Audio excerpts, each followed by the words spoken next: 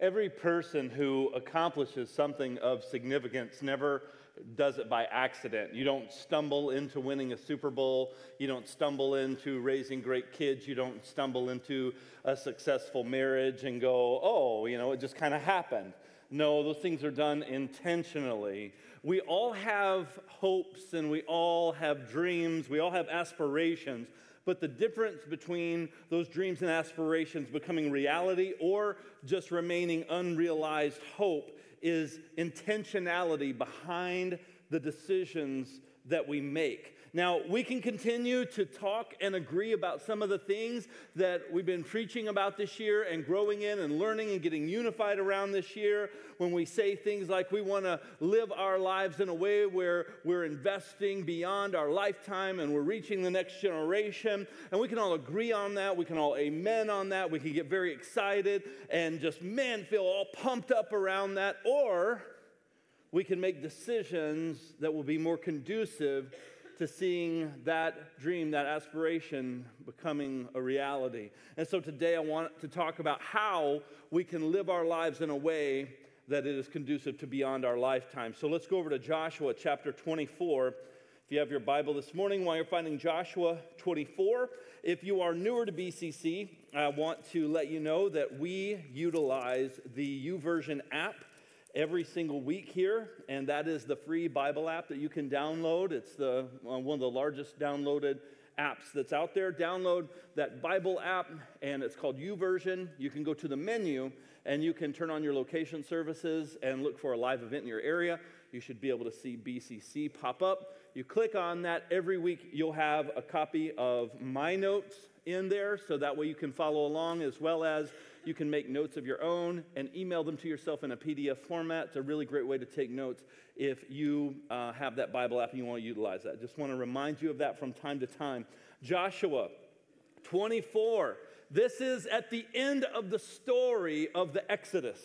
This is the end of the story of the Hebrew children being released sovereignly by God through the leadership of Moses, all the plagues being released from 400 years of Egyptian slavery, and then being led through the wilderness. Moses receives the 10 Commandments. All the ups and downs and all of the twists and turns of this story were to bring them out of slavery and into a promised land, a land that was flowing with milk and honey, a land that was supposed to be good for them, that God had set apart for his people and for his purposes. And after all of the things that they had gone through, Joshua ends up taking over leadership. Moses passes away. Joshua leads them through the Jordan River, leads them to overcome many military victories. The most probably memorable one, if you're familiar with the scripture, is the battle at Jericho, where they walked around the city with the high walls, and the walls fell with a great shout, and God gave them the military victory over that. And now all these battles are done. And if you back up and you read in Joshua 24, you'll see that Joshua begins to take the 12 tribes of Israel, and he begins to assign different regions to those tribes. This tribe's going to live over in this region. This tribe's going to live over in that region. And all of these various tribes are kind of getting their assignments of which piece of the promised land they're going to inhabit and raise their families and pass on to the next generation. And then he gives a great speech, and it's a very famous speech. Maybe you have even bought something with a part of this scripture on there from Hobby Lobby or whatever the case may be. It's a very famous text. And so Joshua's standing in front of all these people, and he's giving them these final words before they go on to live their lives after all of the years that they have endured together. Joshua 24, verse 14, he says this, "Now, therefore, fear the Lord and serve him in sincerity and in faithfulness. Put away the gods that your fathers served before you on the river and in Egypt, and serve the Lord. And if it's evil in your eyes to serve the Lord, choose this day whom you will serve, whether the gods your father served in the region beyond the river, or the gods of the Amorites in whose land you dwell." But he says this one, "As for me and my house, we will serve the Lord." I love this because what Joshua is doing is he's saying, my house, This is the vision for my house. This is who we are. The rest of society can go this way. The rest of society can choose whatever path they want to, whatever seems right for you to do, whatever seems evil for you to do. But as for my area of responsibility, as for my region of responsibility, the area that I have been entrusted to lead and cast vision for, here's what we're going to do. Me and my house, we see the value in serving the Lord, and so we are making a public declaration that we are going to serve the Lord. So I want to ask you this question. What is the vision for your house? What is the vision for your house? Joshua was clear, not only to himself and to his family members, but to those around him. This is who we are. Something that my wife and I began to practice years ago, I don't remember where we learned it from, but from someone much smarter than us, is that we began to teach our children based on identity of our last name so that they would understand that when they see their friends doing certain things or getting to do things, or they have certain freedoms or restrictions, whatever the case may be, or certain behaviors, we would correct our children and give them vision by saying this. We would say, this is how Armstrongs behave, or this is how Armstrongs don't behave, or these are things that we as Armstrongs do. These are things we as Armstrongs don't do. And we would use that identity of our last name to help create the culture and the expectation around it. So that way it's not just mom and dad are restricting or mom and dad are making these decisions. It's no, this is the identity that I want you to be able to embrace, and this is what it means. I'm defining for them. This is what it means to be a part of this family. These are the values that this family has. And so it really helped our kids understand and get in their hearts, like this is the culture, this is the parameters, this is the reason, the vision of who we are and why we operate the way we do and why we make the choices that we do. These are the things that guide us, because this is how Armstrongs treat people. This is how Armstrongs deal with this situation or that situation. And so when I would correct my children or give instructions, I would use that criteria to help keep them on that path of understanding why. Because a lot of times kids always want to know why, and what do we tell them? Like, what's the default answer, mom and dad? Because I said so. It's got to be bigger than that. Listen, it's got to be bigger than that. It's got to be better than that. And the reason that my wife and I chose to give our children that was bigger than because I said so is because this is how Armstrongs are. This is how we choose to live. These are the values and the principles. And this is what Joshua's doing. And he's making a public declaration. And he's saying, this is the identity of who our family is going to be. As for me and my house, I'm giving a vision here that we are going to serve the Lord. So that means that at that point, Joshua has to begin making decisions that are conducive to that vision. That Joshua has to set the temperature in the home. That Joshua has to set the pace in the home. Because it's got to be bigger than just declaring it, right? He's going to have to do more than declare it. He would have to create environments conducive to seeing that become reality. He would have to make decisions to uphold those values that would be a strong foundation, not only for him, but for those who would come up after him. And that's the key, is that it has to be bigger than just you. Because when you're gone, when you're out of the picture, what decisions are going to be made? Has that environment been created and the values seen? And are those values to those people who are watching, are those things valuable enough to them that they want to continue on with that because they see that this matters? Not just because mom and dad said so, but because I see this is important. This is a transition that every young person goes through that may grow up in a home with some sort of faith foundation. Every young person comes to a crossroads in their life where they have to make a decision. Am I going to serve God because I see value in him? Because I come to this crossroads of it was something that was handed to me, something that was my parents' faith, and now, based on my own opinion, my own view of the world, my own perception, all the influences that have been around me, and what I've seen modeled, is it worth it to continue to serve the Lord? And every young person comes to that crossroads. Every young person comes to that crossroads and they have to see the value for themselves, because it's got to be bigger than just I'm serving God so my parents will still accept me and welcome me at Thanksgiving, and so they'll still like me, so I still pop in church enough to keep my parents off my back. It's got to be bigger than that. Amen? It's got to be bigger than just church attendance. It's got to be bigger than just trying to be a good moral person, making good moral decisions, because there's a lot of religions out there that have nothing to do with Christ that still preach and teach a version of morality and be nice and do nice things, follow rules, and all those things. So it's got to be bigger than just morality. It's got to be bigger than just following rules. And so that's why when these young people come to this intersection, when they start having opinions and things, I remember when my kids first started having opinions, I was like, I'll tell you what your opinion's supposed to be. And that's what, and I remember the first time that my son and I had a difference of opinion with a certain situation around a video game and a friend that he was playing with, and I was like, I feel like he's not trusting me in this moment. It was really an odd situation because we kept going back and forth, and he was wanting me to trust him, but I was wanting him to trust me, and we weren't seeing eye to eye on the way a certain situation was going down. And it was very jarring to me as a parent because up until that point, it had just kind of been, yes, sir, I'll just do what I'm supposed to do. And if not, I'll get in trouble. And so I don't want to get in trouble, so I'll just keep doing the thing I'm supposed to do. And now there's not this, it wasn't rebellious defiance as much as it was this, hey, I have a thought on this too. And I'm like, who taught you to think, And I'm like, oh yeah, I did, That's right. And now he's growing into just a really solid young man who has a very good head on his shoulders, able to think, and I'm really happy to be able to see that. And he sees certain values and things where he's even said to me, Dad, when I have children, I want to raise my kids the way that you and Mom raised me because I see the value in it. And I'm like, okay.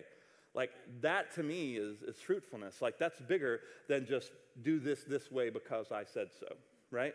I'm seeing the value in it. And that's what has to be passed on to the next generation, because it just can't be follow the rules because I said so. It's got to be I see it. I understand the why. It's bigger than that. So Joshua making this declaration, this is the vision of my house. As for me and my house, we are going to serve the Lord. Okay, that's great. It's a great vision. But what's going to happen in that? Because you see, we have to set the tone and the pace now to help those that are watching us and those who are going to outlive us. They have to see the value in us following Jesus. And they have to see it being more than just a declaration. Amen? That's why at BCC, one of our core values is transformation is our pursuit. And the reason this is one of our core values is because that's our way of saying that we should not be the same. That we should not only be changed when we come to Christ, but that he should be continually changing us as we are growing in sanctification, conforming to the image of Christ, and that our lives are bearing more and more fruit the more we live our lives submitted to him, trusting in him, and that those that are watching us can see that our lives are bearing fruit, that our walk is matching our talk. Amen? Because we can say all the right things. We can put them in all the right environments. We can make them watch VeggieTales 24/7, We can surround them with Christian subculture, but that's not going to change the heart. What is going to grab their heart is when they see it lived out. And that even means not only with the things you get right, but with the things you get wrong. Mom and dad, grandma, grandpa, aunts, uncles, friends, neighbors. It's not just when you get it right, it's when you get it wrong. Where do you go when you get it wrong? What do you do when you mess up, when you're afraid, when you're doubting? Are you being transparent with those things? Are you letting them see that even in my failures, I still am willing to apologize, to repent, to turn, that I'm working on things, I'm growing in things, and that there's fruitfulness in my life that's evidence of a pursuit of Christ? I keep talking about my kids. I didn't mean to do. None of this is it's just stuff that keeps coming to me. We were on the way back from Taekwondo a few weeks back, and I was in the car with two of my kids, and this is kind of embarrassing, but I don't care. But we're on the way back from class, and we started talking about a particular subject, and my daughter Leah brings up the fact. She said, "Well, Dad, just to be real honest with you, back then you were really mean." Okay, well, what do you mean? And she was telling me about the situation we were talking about. She said, well, you would get really mad over the littlest things, and you would just blow up and this and that. And then my son chimes in, and they start kind of making fun of me a little bit. Like, yeah, you would do this. And they kind of do their impression of me and talk about like, yeah, like you were really mean. And there's two things going on in my mind right now, right? I'm thinking, A, I love that they have the comfort to be able, and the security, to be able to share those things with me, even though they're only 15 and 17. They're sharing those things with me about how I used to behave in certain situations. And then my daughter said this. She said, but you don't act that way anymore. You don't get upset like you used to anymore. And they felt comfortable enough to pick on me a little bit about it. And I love that they felt comfortable with me to do that. That lets me know they're secure in our relationship. And what that lets me know is that they've seen me grow. They've watched me grow. They've watched me become more fruitful in my life, to where the things that I used to do that weren't very Christ-like, that weren't necessarily the best example, that they've seen a shift, that they've seen a change in me. And they were acknowledging that in a playful way and kind of picking on me. And I also was embarrassed. Because as a parent, you're like, oh, and I'm like, what do I fix? What do I need to fix right now? Do I need to fix anything? And I'm driving, and I'm like, And I just had to be like, okay, like just listen to what they're saying. And they're noticing a change in you, like a noticeable change that's impacting their life in a different way. And so are we pursuing transformation? Especially with those that are watching us. Are they seeing our transformation? Are they seeing us change? Are they seeing us grow? Are they seeing us admit when we get it wrong? Are they seeing those things that we're pursuing Christ and we're conforming more and more to the image of his Son? You see, we should not be the same, because the longer that we walk with Jesus, the more of an impact he should be having on our lives, right? And so if we want to make a great declaration, as for me and my house, we're going to serve the Lord, that means I'm going to pursue being different tomorrow than I was today. That means that I'm still pursuing Christ's impact on my life, and that I'm shedding these things off from my past, from my mistakes, from my struggles, from the way I thought, the way that I viewed the world, the way I viewed myself, the way I viewed other people. All these things, I'm beginning to shed those layers, and people are watching, and they notice. And man, you get those little moments maybe from time to time where the people that are watching you let you know that they notice, and what a gift those times are. But whether I get those gifts or not, I still have to be pursuing transformation, amen? Because it's a worthy pursuit. And I said, I want my house to be a house that serves the Lord. And so as for me and my house, we're going to serve the Lord. And I need to make sure that I'm pursuing that impact in my own lives. So the question is that do those following you, those watching you, do they see you value Christ? Do they really see the value of Christ in your life? Beyond Sunday? Is your walk with the Lord bigger than Sunday? Are you pursuing him bigger than just Sunday morning? Is there times in your life where they see you pray when you run up against a challenge? When there's sickness in your home? Do you run to pray together? Hey, I'm not feeling well, family. Why don't we just pray? Or, are we pursuing Christ in those areas? When there's a situation that we learn about where maybe something terrible happened at school or something happened at work, do they see us running to Christ as our hope? Because if they see that, then when they run into things, if they saw that valuable and they saw you doing that as valuable, then when they run into those situations, they're going to turn to Christ, because they're going to see that modeled in front of them. Are they seeing Christ making a difference in you? Not just saying and doing the right things, but are they actually seeing heart change happen? Are they seeing the power of Christ at work in your life? Are we pursuing him in that kind of a way? Because here's the thing, folks. I love Joshua 24:15, and I know you do too. It makes great t-shirts, bumper stickers, little wooden plaques of all sorts of different shapes. And I know it's a great scripture. As for me and my house, we're going to serve the Lord. But declaring the vision is not enough to see it fulfilled. Amen. Declaring it's not enough. There's a part to declaring it that matters. Even we read in Habakkuk 2:2, right? Write the vision down, make it plain. We've all heard that before if you've been around church very long. That's good. Write it down, make it plain, declare it. But that's like putting a workout plan together and never going to the gym. right? Something I've never done. Never. Yes, I've done that many times. Great plans, poor execution, right? Great planning, great intent, but poor execution.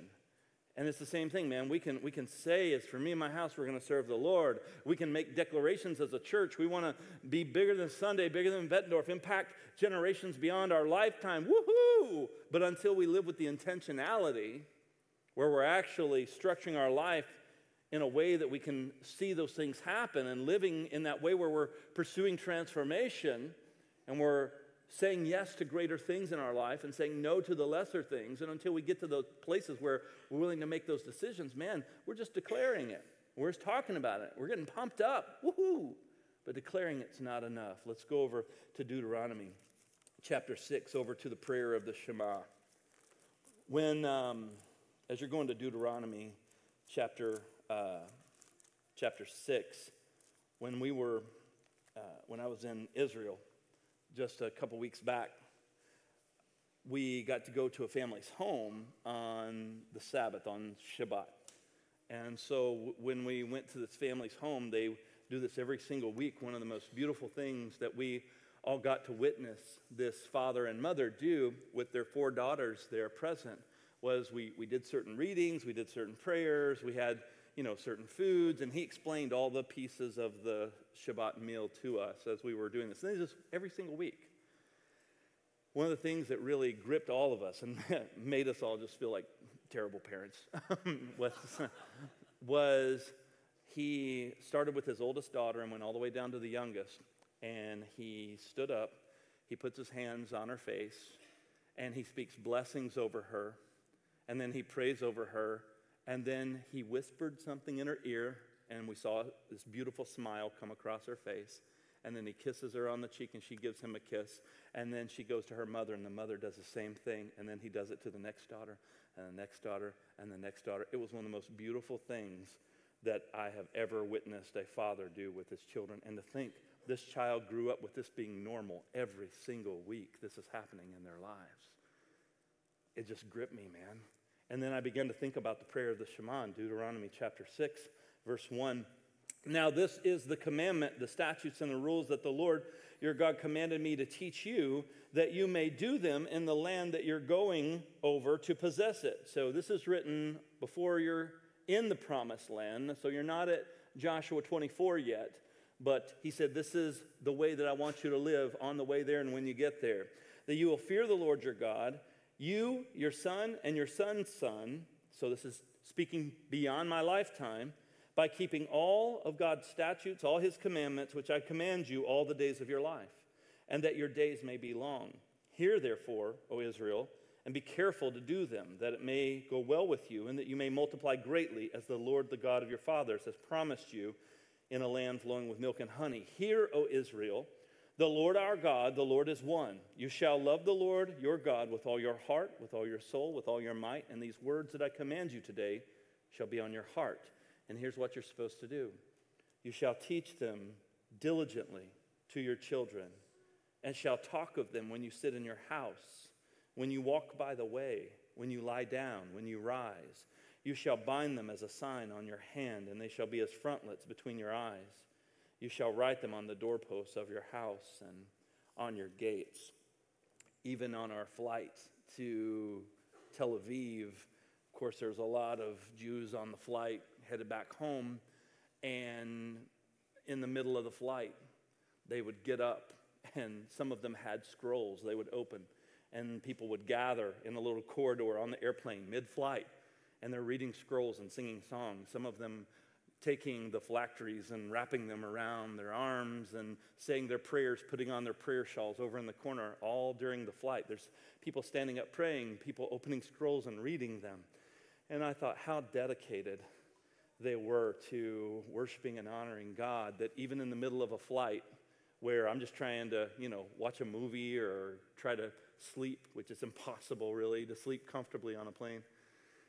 And here they are praying and worshiping, and people are gathering. People are like, oh, can I come and join you? And so they got a little group of 10 people right there by the bathroom, and they're having a time of reading, the Torah and talking about the scriptures and singing songs and going through their rituals and their rhythms. And it was really encouraging and convicting simultaneously to watch. Because no one on the plane, like the flight attendants or anyone, checked up and thought that was an odd thing, because they see this every single time that they take a flight like this, because there's people that are just very dedicated to worshiping the Lord.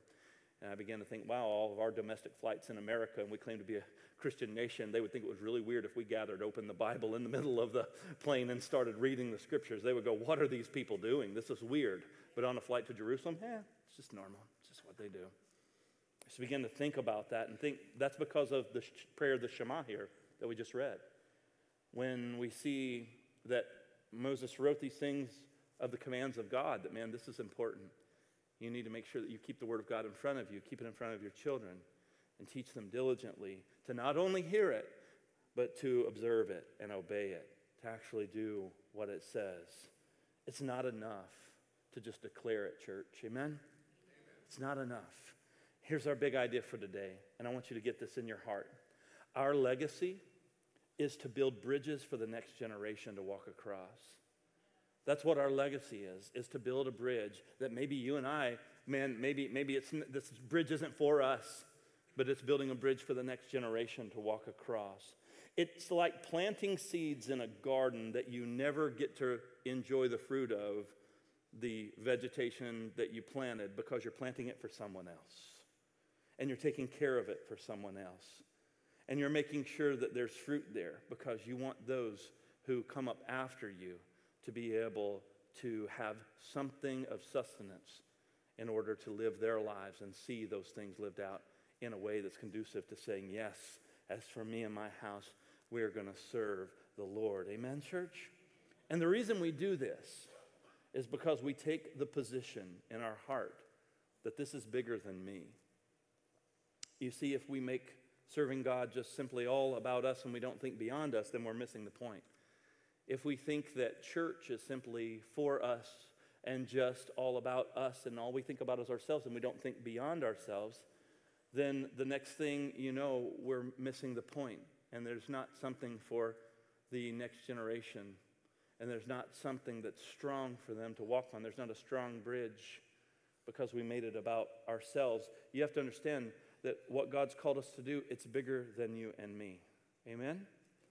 And I want us to live with that type of priority because the gospel is bigger than you and me. And the gospel is what impacts eternity.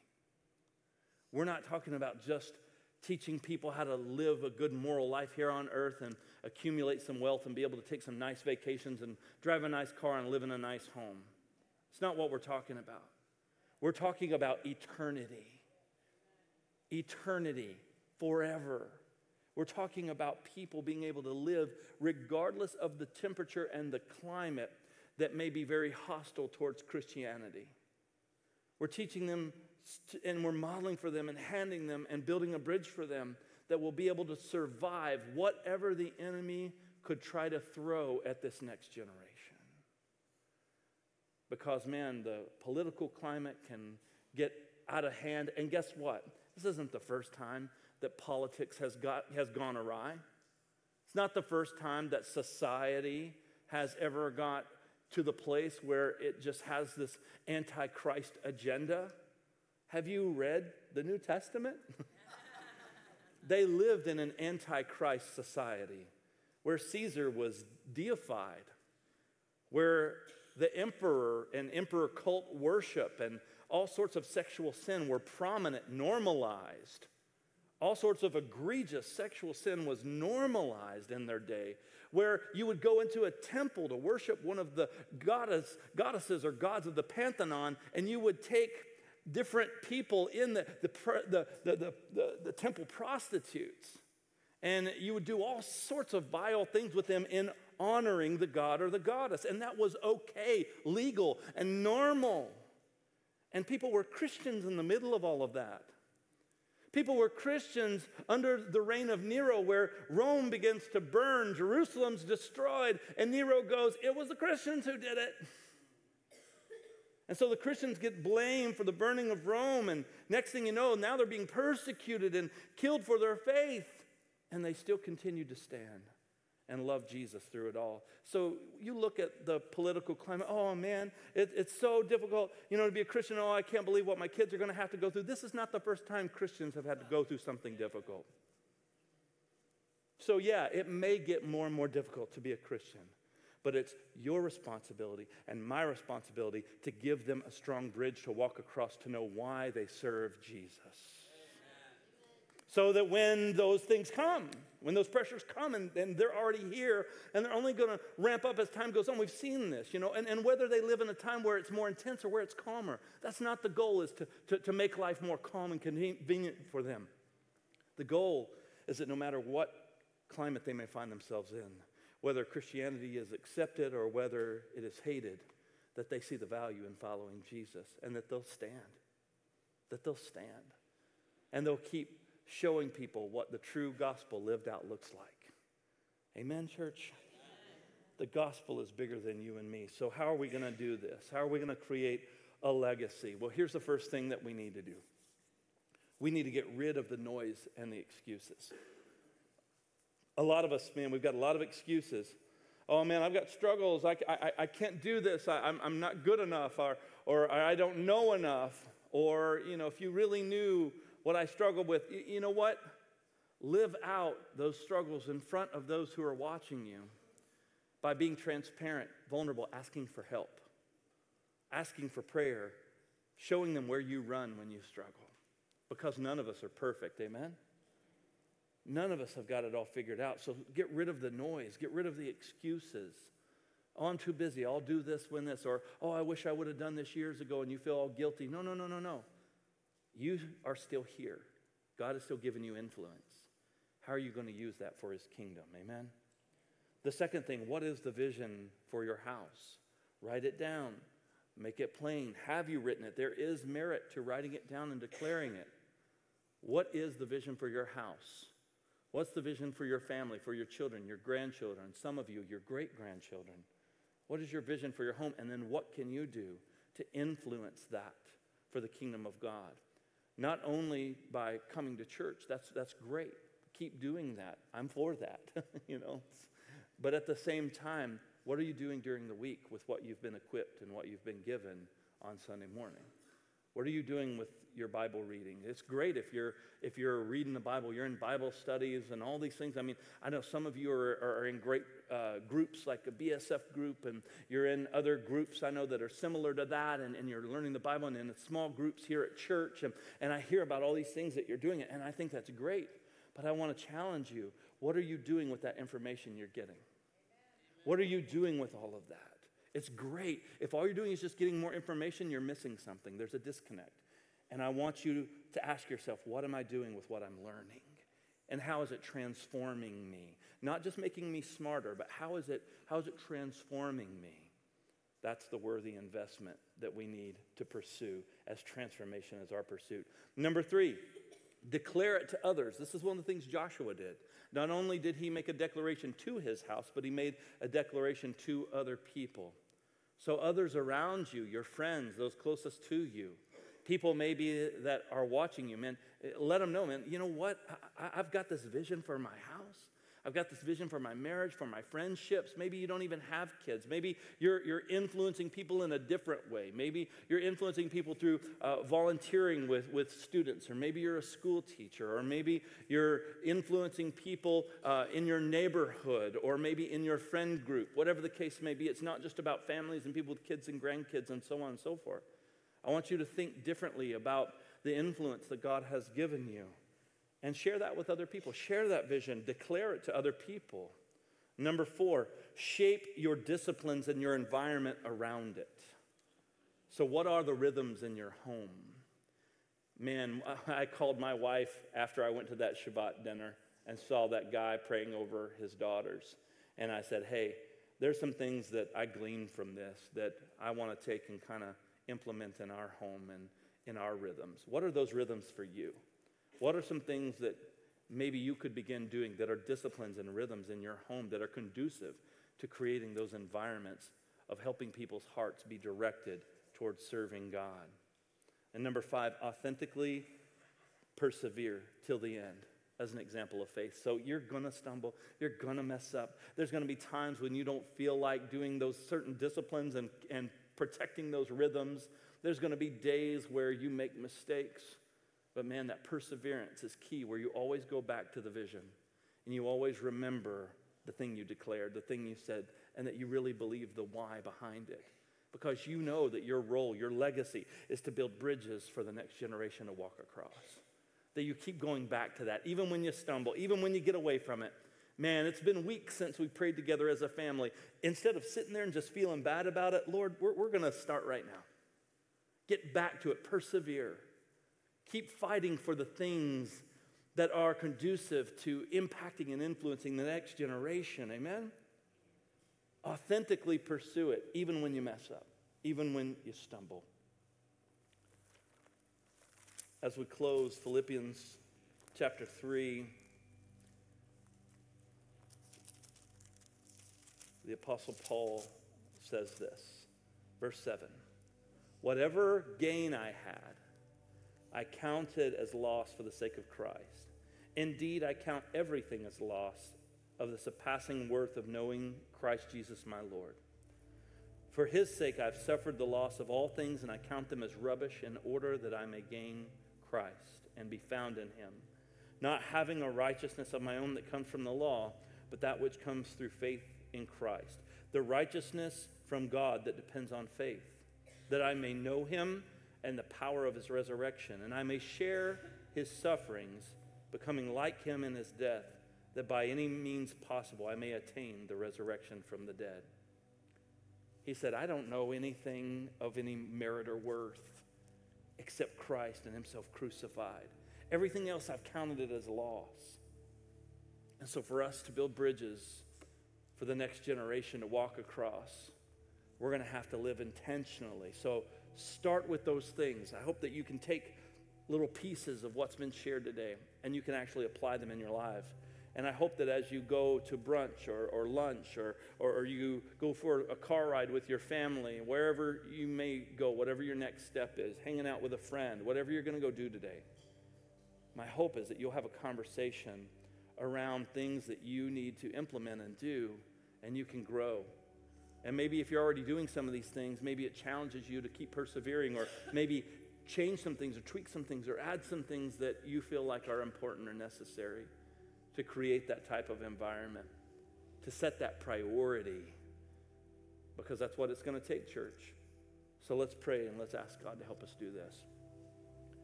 Lord, we thank you so much for this day. We thank you for this opportunity.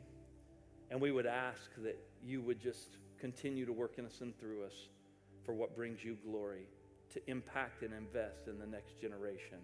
We love you and thank you for it in Jesus' name. Amen.